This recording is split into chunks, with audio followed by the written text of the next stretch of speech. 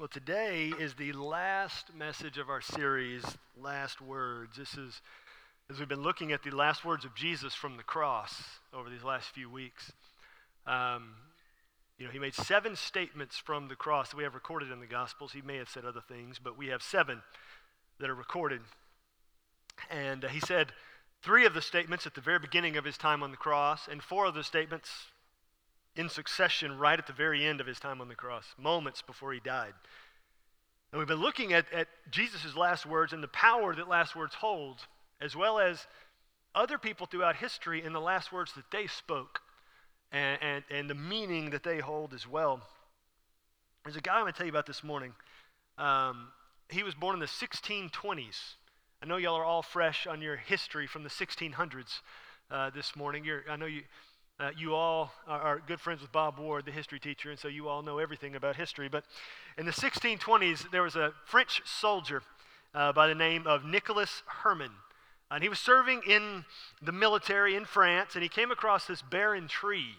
And he was overwhelmed in that moment by the greatness of God's plan in having the tree go dormant, and then in just a few weeks' time, when spring struck, it would blossom and bloom and bud, and it would grow to great strength. And he was just overcome with emotion, just observing that tree and knowing God's plan. Well, Nicholas Herman eventually left the army, and he went and joined a monastery in Paris. Remember, he was a French soldier. He was French, so he went and joined this monastery in Paris, and he took a new name while he was at this monastery. His name was Lawrence of the Resurrection. They called him Brother Lawrence. And serving there, he had very little education, and he had no formal training. So the guys at the monastery gave him the jobs nobody else wanted. So he started as the kitchen floor cleaner, and he eventually worked his way all the way up to sandal repairer. He was doing the jobs there in the monastery that nobody else wanted to do, and they gave it to him for that reason. But he began to gain a reputation because of the love and grace and joy he displayed doing these menial tasks. He did them every day, not just because it was his responsibility, not just because it was his job for that day. He did it because he felt it was the Lord's assignment for him. So even if it was scrubbing the grease off the kitchen floor, even if it was repairing a guy's sandals that were not all that clean, he saw it as an opportunity to serve God through what he was doing. And because everyone observed the joy with which he did his job, the reputation that he gained was one of who was an individual especially close to God. Well, Brother Lawrence wrote a lot of great material. He wrote a lot of Christian discipleship manuals and devotion of how we should live our lives. And he wrote a bunch of letters to a bunch of people trying to encourage them in their Christian walk. And just a few days before he died, his last letter ended this way: I hope for the merciful grace of seeing the Lord in a few days. His hope was just to see the Lord in just a couple of days. And he lived his life in that fashion, in that way. And Jesus, dying on the cross, knew he was going to see God in a mere moments, as he spoke to that other thief on the cross. Today you will be with me in paradise. But the last words that he spoke there from the cross are also very interesting, which is what today is, the 7th statement from the cross, the very last thing he said before he died. You know, we looked at a couple weeks ago, Jesus said, I'm thirsty. They gave him something to drink. After that, he said, it is finished. The work he came to do, the work to bring about salvation was done. And then he said one final thing. We're going to be in Luke chapter 23. Luke 23. It's on page 884 if you're using the Bible there on the pew rack in front of you. Luke chapter 23, starting in verse 44. This is what Luke wrote. It was now about the 6th hour, and there was darkness over the whole land until the 9th hour. Now they judged time based upon when the sun came up, give or take. So the 6th hour was about noon, and the 9th hour was about 3 o'clock in the afternoon. So it was dark from noon to 3, completely dark. Verse 45, while the sun's light failed and the curtain of the temple was torn in two. This is interesting. Another one of the Gospels tells us that the curtain in the temple was torn in two from top to bottom. Now, this is the curtain that separated the Holy of Holies from the rest of the temple. And the Holy of Holies was where the Ark of the Covenant was. The Ark of the Covenant, before Indiana Jones found it, this is where it was. It was in the Holy of Holies.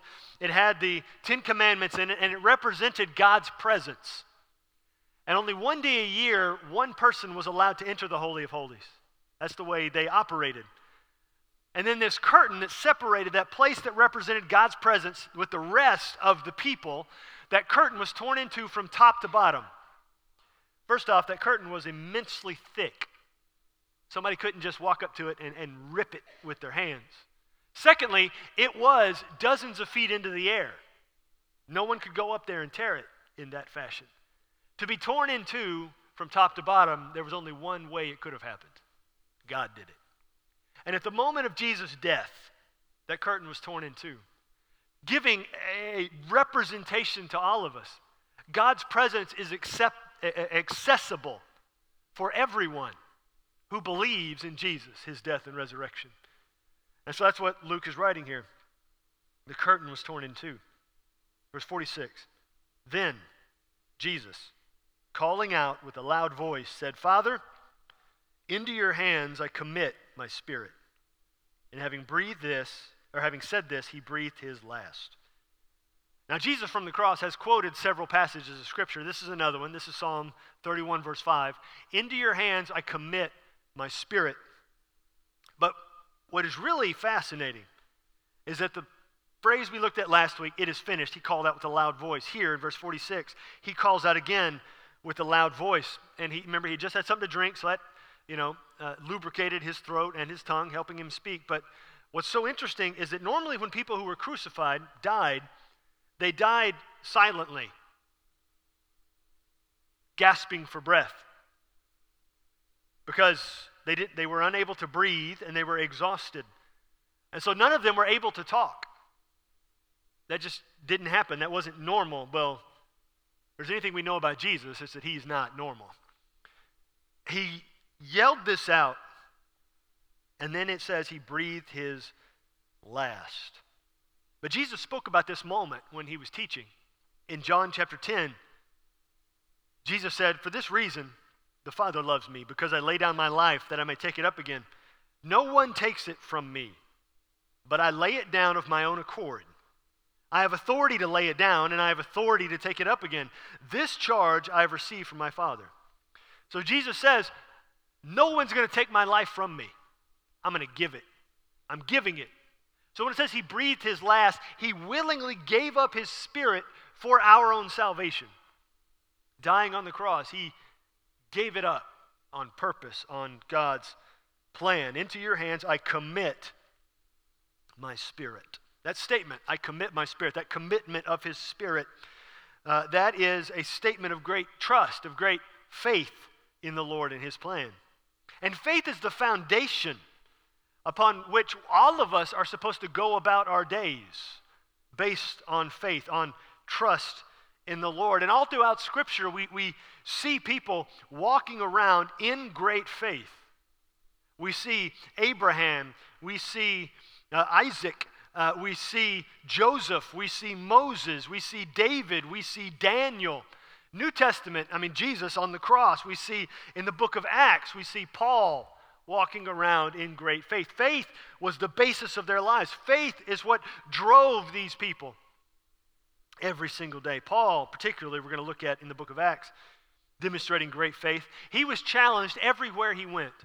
A price on his head, every city he walked into. People trying to undermine him, people trying to betray him, people stoning him at one point, beating him. He's getting whipped, arrested. Well, eventually he does get arrested in a very terrible way. In the middle of a mob at the temple, he's arrested. And he eventually is taken before this particular government official, this Roman government official. And in the middle of that conversation with this government official, Paul exercises the right of every Roman citizen. You see, every Roman citizen, when they're taken to court, has the opportunity to appeal to Caesar, to have his case or her case taken before Caesar, and then Caesar would hear their case. That was a huge risk, though, because if Caesar woke up in a bad mood or had some bad grits for breakfast, then you're probably going to die, because Caesar didn't have much grace. He didn't have much mercy. And so it's a huge risk to say, I appeal to Caesar. And what's so great, what's so interesting, though, and great, is in Paul's case, his case in court would have been tossed out because there was really no grounds for it. But he had already been told by God, you need to get before Caesar and tell him the gospel. So Paul appealed to Caesar because for him, the gospel was more important even than his freedom, than his rights. And so he appeals to Caesar. And so they take him by boat towards Rome. And when he's on this boat, problems begin to arise, which is where we're going to look. In Acts chapter 27, starting down in verse 14. Luke, who we just read, Jesus' words, into your hands I commit my spirit. Luke also wrote the book of Acts, and he writes this. But soon, a tempestuous wind called the northeaster struck down from the land. Now that word tempestuous, I know you all use that word on a daily basis, but I don't. And so I looked up what it means in the original language. It means a violent hurricane force that is extended and extremely powerful. So this hurricane force wind, violent, extended, whips down from the land. This incredible storm strikes this boat that they're on, this ship that they're on. Look at verse 15. In the ship, and when the ship was caught and could not face the wind, we gave way to it and were driven along. It could not face the wind. It could not fight against the wind any longer. You know, sometimes we feel like we can't fight any longer, right? Like what we're facing is so overwhelming that we just give in to the push and pull of the storm wherever it would take us to go, without any resistance from us because we feel like we don't have the strength within us to fight against the storm any longer. And sometimes our efforts to fight against the storm have little or no impact on the outcome of what's going on. So we just give up because we're tired of fighting. We're tired of going against it. With the guys on this ship, that's what they did. They gave up because they were tired and they just knew they could not fight the storm any longer. And so the storm just began to whip them around and blow them all over the sea, wherever it would. And they just gave up fighting the storm.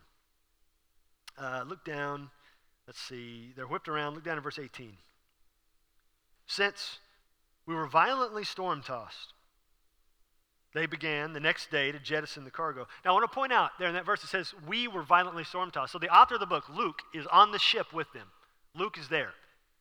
And he says, they began to jettison the cargo. That's the sailors, the crew, began to take the cargo that they were carrying from one place to another and toss it over in hopes that the ship wouldn't be weighed down as much and they would be able to regain control. And so they tossed this stuff over, verse 19. And on the third day, they threw the ship's tackle overboard with their own hands. So they're clearing out everything they possibly could, or they thought they could afford to lose in order to continue moving forward. They're just getting rid of all the stuff they think is extra. Verse 20. When neither sun nor stars appeared for many days, and no small tempest lay on us. There's that word again that we just looked at back up in verse 14. Tempestuous wind, this is it. The tempest lay before us, the hurricane force winds, this insane storm. All hope of our being saved was at last abandoned. The storm would not let up. No matter how much they wanted it to let up, no matter how much they tried to fight against it, the storm was stronger than they were. And so hope fled from them. And they gave up. Because there was seemingly no end in sight. They thought they were going to be overcome by the storm, and so they abandoned hope and embraced the hopelessness. But Paul was not among the hopeless. Look at verse 21.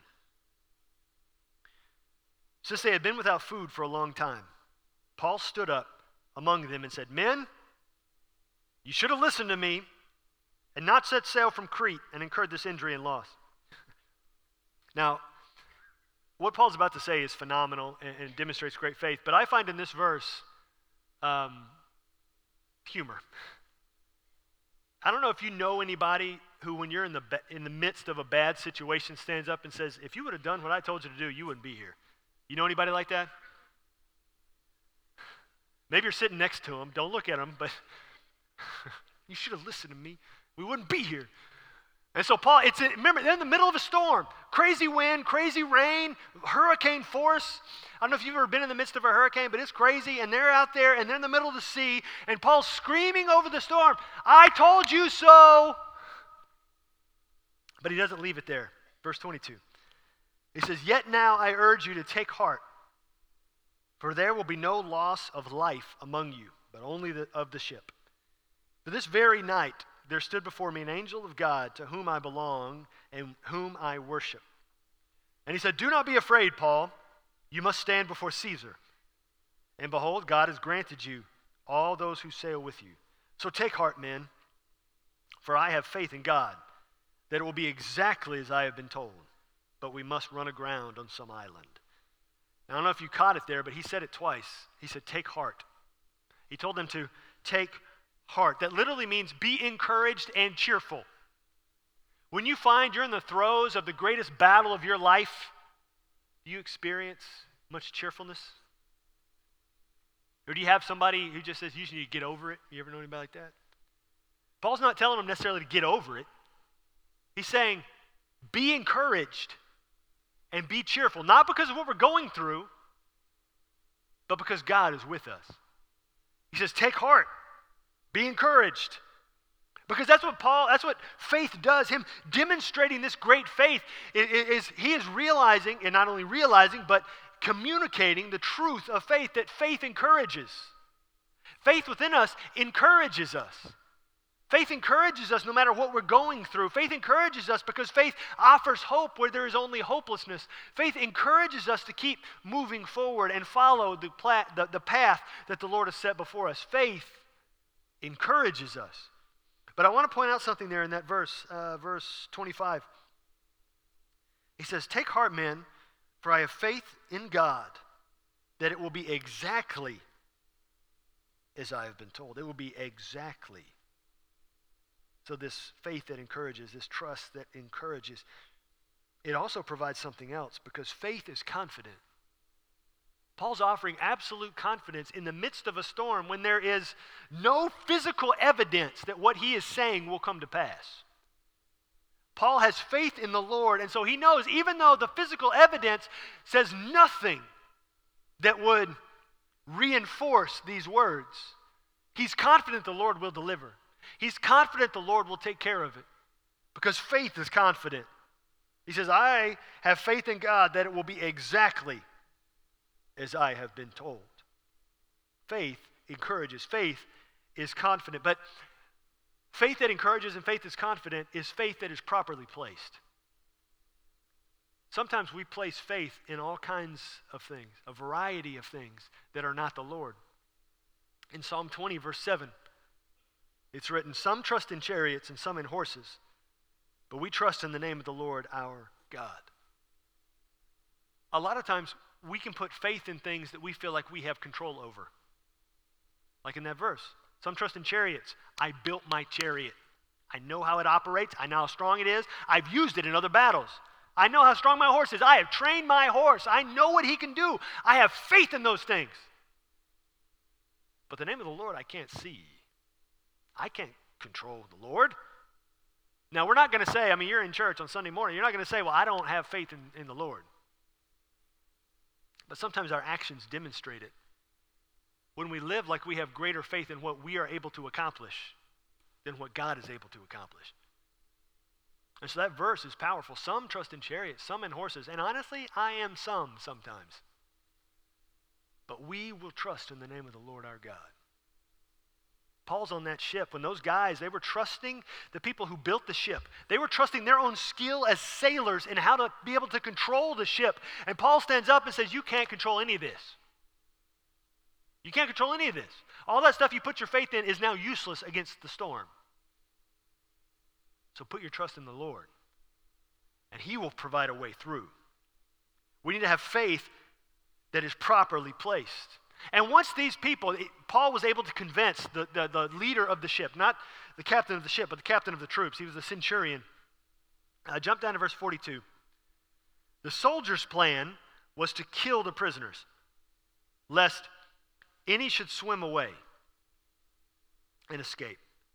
But the centurion, wishing to save Paul, kept them from carrying out their plan. He ordered those who could swim to jump overboard first and make for the land, and the rest on planks or on pieces of the ship. And so it was that all were brought safely to land. You see, Paul had faith in the Lord. The centurion had faith in Paul's faith. And so essentially he trusted the Lord was going to take care of them because Paul said it was going to happen. They had rock-hard faith. Faith that was built on the rock. From Jesus' parable in Matthew chapter 7. Jesus said, everyone then who hears these words of mine and does them will be like a wise man who built his house on the rock. And the rain fell, and the floods came, and the winds blew and beat on that house, but it did not fall, because it had been founded on the rock. In the middle of the storm, that's a storm. I don't know if you know that or not. I mean, the rains came, the floods came, but the house did not fall because of the foundation it was built upon. The faith of the one who built it. He didn't have faith in the strength of the house. He had faith in the strength of the rock. Far too often, I'll freely admit, I have faith in the strength of what I built, what I did with my own hands. When in truth, we should have faith in the rock. Because without the rock, there is no house standing. Without the rock, there's just a pile of rubble. The rock is what allows the house to stand at all. And so Paul is able to stand on that ship in the middle of the storm and say, I know that you are not strong enough to defeat the storm. I know that I am not strong enough to defeat the storm. And yet still, Paul was not hopeless. Paul had great confidence. Paul was encouraged by the faith in the Lord. Paul trusted that God was going to do whatever God was going to do, and it was going to be good because he's God. And so that's the thing. Even when you don't feel strong enough, you need to trust that he is. Even when you don't feel like you know the way out, even if you don't feel like you don't know why this is happening or why this experience is going on, or you feel like I can't control this and it's just blowing my mind that I just cannot hang on. And you're trying to grip everything with the two hands you have. And God says, stop it. Trust that I've got it. Trust me that I've got it. Do what I've put before you to do and trust me to take care of everything. Even when you don't feel strong enough, even when you don't feel like you can find all the right answers you need on the internet, even when the doctor's not giving you all the answers you want, even when even when the internet company's not giving you the answers you want to hear, even when you're not getting what you want, trust the Lord. Because he knows what he's doing. Because he knows better than we do. And there was a moment in Paul's life, Paul on this ship speaking this, but there was another moment that he spoke about to a group of Christians in Corinth. In 2 Corinthians chapter 12, Paul writes, to keep me from becoming conceited, because of the surpassing greatness of the revelations, a thorn was given me in the flesh, a messenger of Satan, to harass me, to keep me from becoming conceited. 3 times I pleaded with the Lord about this, that it should leave me. But he said to me, my grace is sufficient for you, for my power is made perfect in weakness. Therefore I will boast all the more gladly of my weaknesses, so that the power of Christ may rest on me. My grace is sufficient for you. My grace is enough. You don't need to be able to get rid of that thing. You don't need to be able to control the thing. My grace is enough for you. My grace should be enough for you. Trust in him. Trust in his grace. Trust in his strength. Because that's what faith is. Faith is trust. Trust of God for all things. Trust of God for everything. Faith is trust. In the original language, in the Greek, faith and trust are the exact same word. There's not two different words, they're the same. Faith is trust. If we're going to trust God, then we're going to live like it. We're going to demonstrate it in our faith, in how we live, and how we walk, and how we act, and how we speak, in the decisions we make. Do we trust God? Do we have faith that God is going to do what He told us He's going to do? Never leave us or forsake us. Be with us to the end of the age. Provide for us. Answer our prayers. Comfort us, the great comforter. Walk with us as we stand firm, Ephesians chapter 6. Do we have faith in God? Do we have faith in the rock that we're supposed to be building on? It goes back to what Jesus said there on the cross in Luke 23:46. Father, into your hands I commit my spirit. I commit. That word commit is an important word. It means to entrust the care of oneself to someone else. To entrust the care of oneself to someone else. Father, into your hands I commit my what? My spirit. Now, for you sitting there in those green pews, or if you're watching at home, wherever you're sitting, I commit something. Into your hands I commit. That means into your hands I trust that you will take care of it. I trust that you will do with it as you see fit. I trust that you know better than I do. I trust your control more than mine. Father, into your hands I commit. Consider that, what comes next, a blank that you're going to fill in for yourself. Father, into your hands I commit my health. Father, into your hands I commit my finances. Father, into your hands I commit my children. Father, into your hands I commit my job. Father, into your hands I commit my anxiety. Father, into your hands I commit whatever it is that is bearing down on you that you cannot control. No matter how much you try. It is the storm that is blowing the ship of your mind all over the seas. And as much as you wrestle with it, as much as you try to grab the wheel and control where it's going, you can't. And it goes all over the place. And the Lord speaks to you. My grace is sufficient for you. My power is made perfect in weakness. Let me take it. Let me control it. So I know some of you, I can see it on your face, there's something you've been struggling with surrendering, struggling with giving over. And God is telling you right now through His word, through the words of Jesus, into your hands I commit my spirit. What is it that you need to commit to Him? That you need to trust to His care. You need to trust that He knows best. What do you need to give over to Him? What do you need to surrender that you're not willing or ready yet to surrender? It's the idea, you know what? My wife gave me this multi-tool for anniversary last year. It's great. And it's got pliers on it. Now, say I wanted to disassemble this table, all right? I put it together. So I know there's screws down here on the bottom. So I don't need the pliers. I need the Phillips head. It's over here. And I got the Phillips head out. And I was going to take this apart, but it was too tight, and I couldn't undo it. And then Jesus comes along next to me and says, well, just hand me the screwdriver, and I'll take care of it. I said, Jesus, I trust you. I trust you're going to take care of it, but I won't let him get there. I trust you, Jesus. I'll give it to you in a minute. I'm just going to keep. Jesus, take care of the screw for me, Jesus, come on, Jesus. You got it. And I won't let him take the screwdriver because I think I can do it myself. I say all day long, you got it, Jesus, but I won't give him the tool to do it. You've got to give it to him. Because Jesus can do it better than we can. Every single time. Jesus can do it better than we can. He knows better. He's stronger. I don't know if you knew that. Jesus is stronger than you are.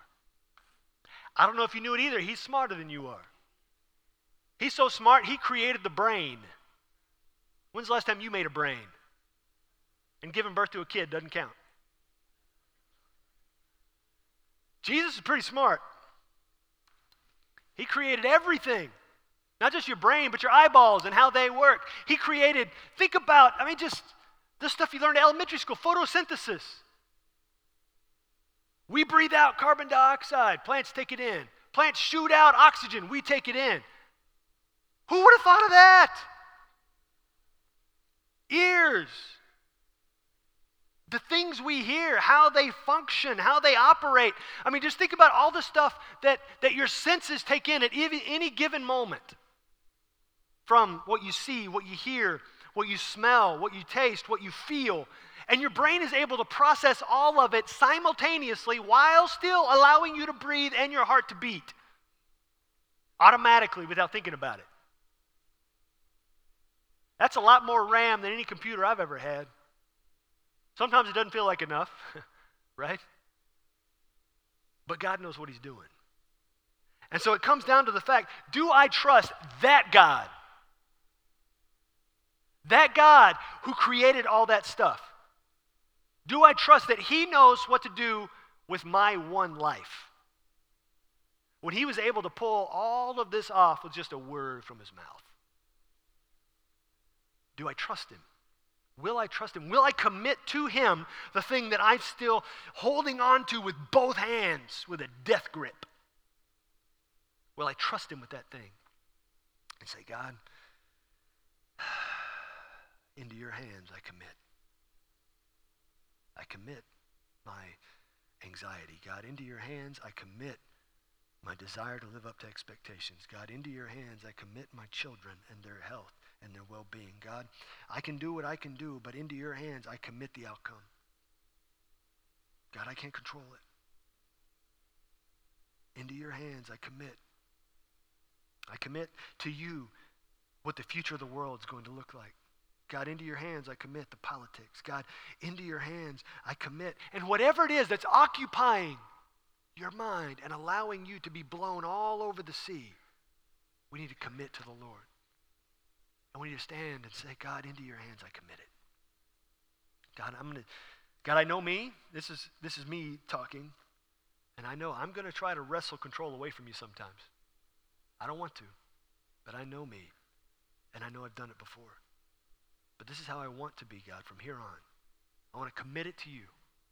Trust that you have got it. And allow you to take it from here on out. Whatever it may be, God, into your hands, I commit this thing and allow you to take it. Maybe today, the thing that you need to commit to the Lord is your life. You need to commit to him. You need to commit your life to him and say, I need God's presence. I need God's power. I need God's strength because the storm is overwhelming. And I've never believed in Jesus. I may have known about Jesus and heard about Jesus at Christmas time when Linus stands up on Charlie Brown and he talks about Jesus, or at Easter when every once in a while someone will talk about Good Friday and why it's called Good Friday. Maybe I've heard about Jesus, but I've never actually believed in Jesus. Well, today is the day you need to make that decision. And don't put it off and don't argue and don't say, God, I'll do it another time. God, I'll do it when I think about it a little bit more. God, I need to understand a little bit more. Well, the truth of the matter is you're never going to understand everything. Your brain is finite. It's got a cap. And honestly, the cap seems to get lower a little bit every single day. But we need to trust that he knows what he's doing. So will you believe today that Jesus died, what we saw there, gave up his spirit. He died so all your sins would be forgiven. Every single one. Even the ones you're going to do in 5 years, already forgiven. He died so all your sins would be forgiven, and then he rose from the dead so you can live after you die. Will you believe in Jesus today? Will you come to Jesus today and stop putting it off and stop delaying and stop ignoring the voice of the Spirit in your mind right now that's telling you, believe today. Stop trying to distract yourself and believe in Jesus today. Will you believe? Will you come to Jesus today? At the very end of Scripture, last page of the book of Revelation, you know what it says? It's an invitation. Come. Come, all who are thirsty, come. Jesus says it, come. Will you today come to Jesus?